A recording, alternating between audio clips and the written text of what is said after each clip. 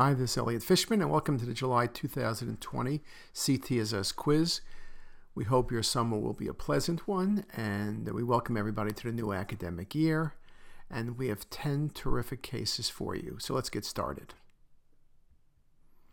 In this first case, I ask you what the most likely diagnosis is. If you look carefully at the images, you can see there's a mass in the pancreas, but the mass is really essentially entirely a fat. It's not a solid mass like an adenocarcinoma or a mass that's solid and maybe cystic like a SPEN tumor or a hypervascular lesion like a neuroendocrine tumor. It's a classic fatty tumor. Lipomas of the pancreas are relatively uncommon. Usually they're small. This is one of the larger ones.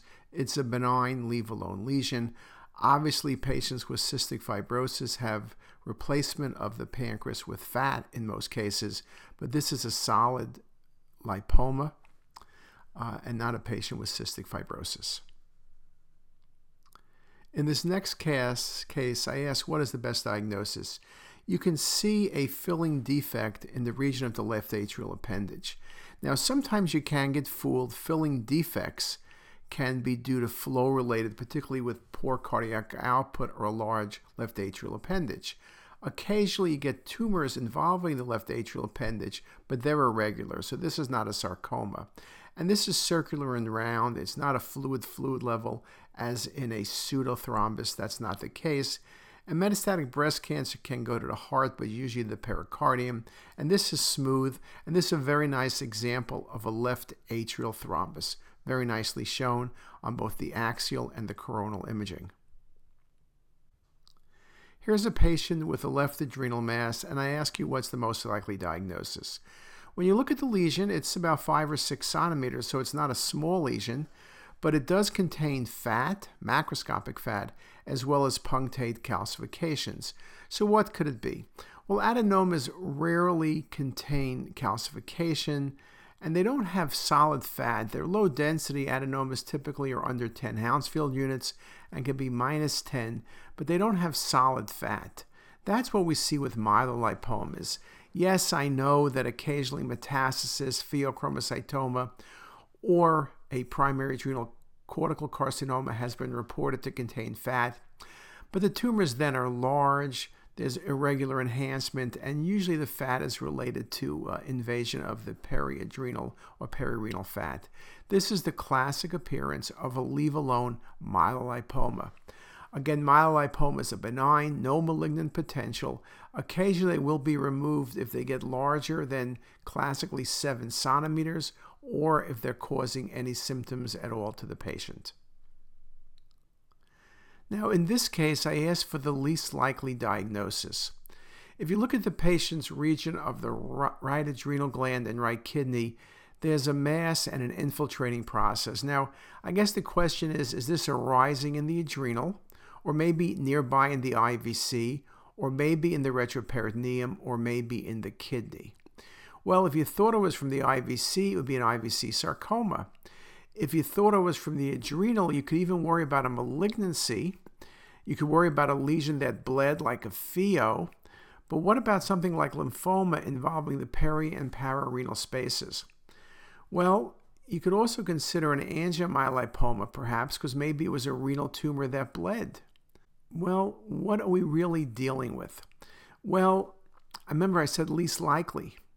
It could be a lymphoma with perirenal spread. It could be a pheo that bled. It could be an adrenal carcinoma that spread and bled. The one thing is not as an adenoma. Adenomas, occasionally very, very large adenomas, I guess, can theoretically rupture, although I've never seen one. They can bleed, but this is more an infiltrating process, which to me suggests malignancy. And in fact, this was a pheochromocytoma that was malignant, which infiltrated the perirenal space. In this next case, I ask you what's the most likely diagnosis for the left renal mass. You see a mass, non-contrast and contrast, very dense calcifications. You don't see any changes in enhancement. There's no perfusion changes in the remaining kidney. So what can we think about? Well, renal cell carcinomas can contain calcification, but then they would enhance, and the calcifications usually aren't so dense. AMLs occasionally can have calcification, though they're tiny, And AVMs can have like rim calcifications in the vascular component. But at the end of the day, this looks like something that bled. Dense coarse calcifications, be it adrenal, be it renal, be it in the spleen, be it in the liver. You got to think of prior bleeding. And this was due to an old renal hematoma. Way back when, many years earlier, the patient had renal trauma. So a very nice example. What about this case? Patient with an FUO, what's the best diagnosis for the left kidney? Well, what you see with the left kidney, it's atrophic and it has this unusual pattern of calcifications that seem to match the cortical-medullary interface. Remember, that's a non-contrast study, and it looks the same on contrast, and perhaps you're talking about dilated calyces. The contralateral right kidney is fine. There's no perirenal or pararenal space involvement. So what are we dealing with?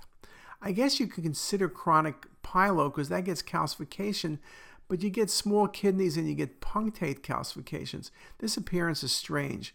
It's not a renal cell carcinoma. You can have calcifications in renal cell, but then the lesions are vascular. This is avascular. Obviously, clear cells are markedly hypervascular, but even papillaries are enhancing up to 90 Hounsfield units. It doesn't have the look of a transitional cell carcinoma either. This is a great example of tuberculosis. Very nice atrophic kidney, linear calcifications. Sometimes with TB, you could see strictures in the ureter, strictures in the renal pelvis, calyceal strictures, papillary necrosis, and even a small non-functioning atrophic calcified kidney. TB is rare, but it does occur, and this was one very nice example. In this patient, I asked you what's the most likely diagnosis. If you look at the images, you have a process that involves the lower lungs greater than the upper lungs. You see bronchiectasis. You see interstitial changes. It's not the appearance of lung cancer. It's not an appearance of lymphangitic spread. It's not a PE. I didn't even show you any soft tissue windows. And it's not going to be lymphoma, as we can consider those as possibilities. We could also consider COVID-19, but this is not the pattern of COVID-19 pneumonia. We could also consider sarcoid, but that typically involves the upper rather than the lower lungs. And IPF is a consideration, but the bronchiectatic changes, as well as the fact the patient has a dilated esophagus, pushes us to scleroderma. And this was scleroderma. Just a very, very nice example. Central versus peripheral, bronchiectasis, interstitial changes, lower lungs greater than upper lungs. In this patient with shortness of breath, what's the best diagnosis? When you look at the imaging, the first thing you see is what looks like a big mass by the left hilum. Maybe it's simply just a lung cancer, but then you look and it's invading the pulmonary artery. And you say, well, maybe it's a lung cancer invading the pulmonary artery. Now, truthfully, with lung cancer, particularly non-small cell, pulmonary involvement is common, but it's usually encasement and narrowing of the pulmonary artery.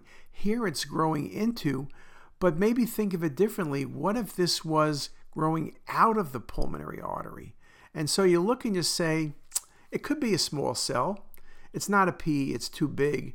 Lymphoma is a possibility, but lymphoma, again, is typically compression or displacement of the vessels, not invasion. This was the unusual diagnosis of pulmonary artery sarcoma.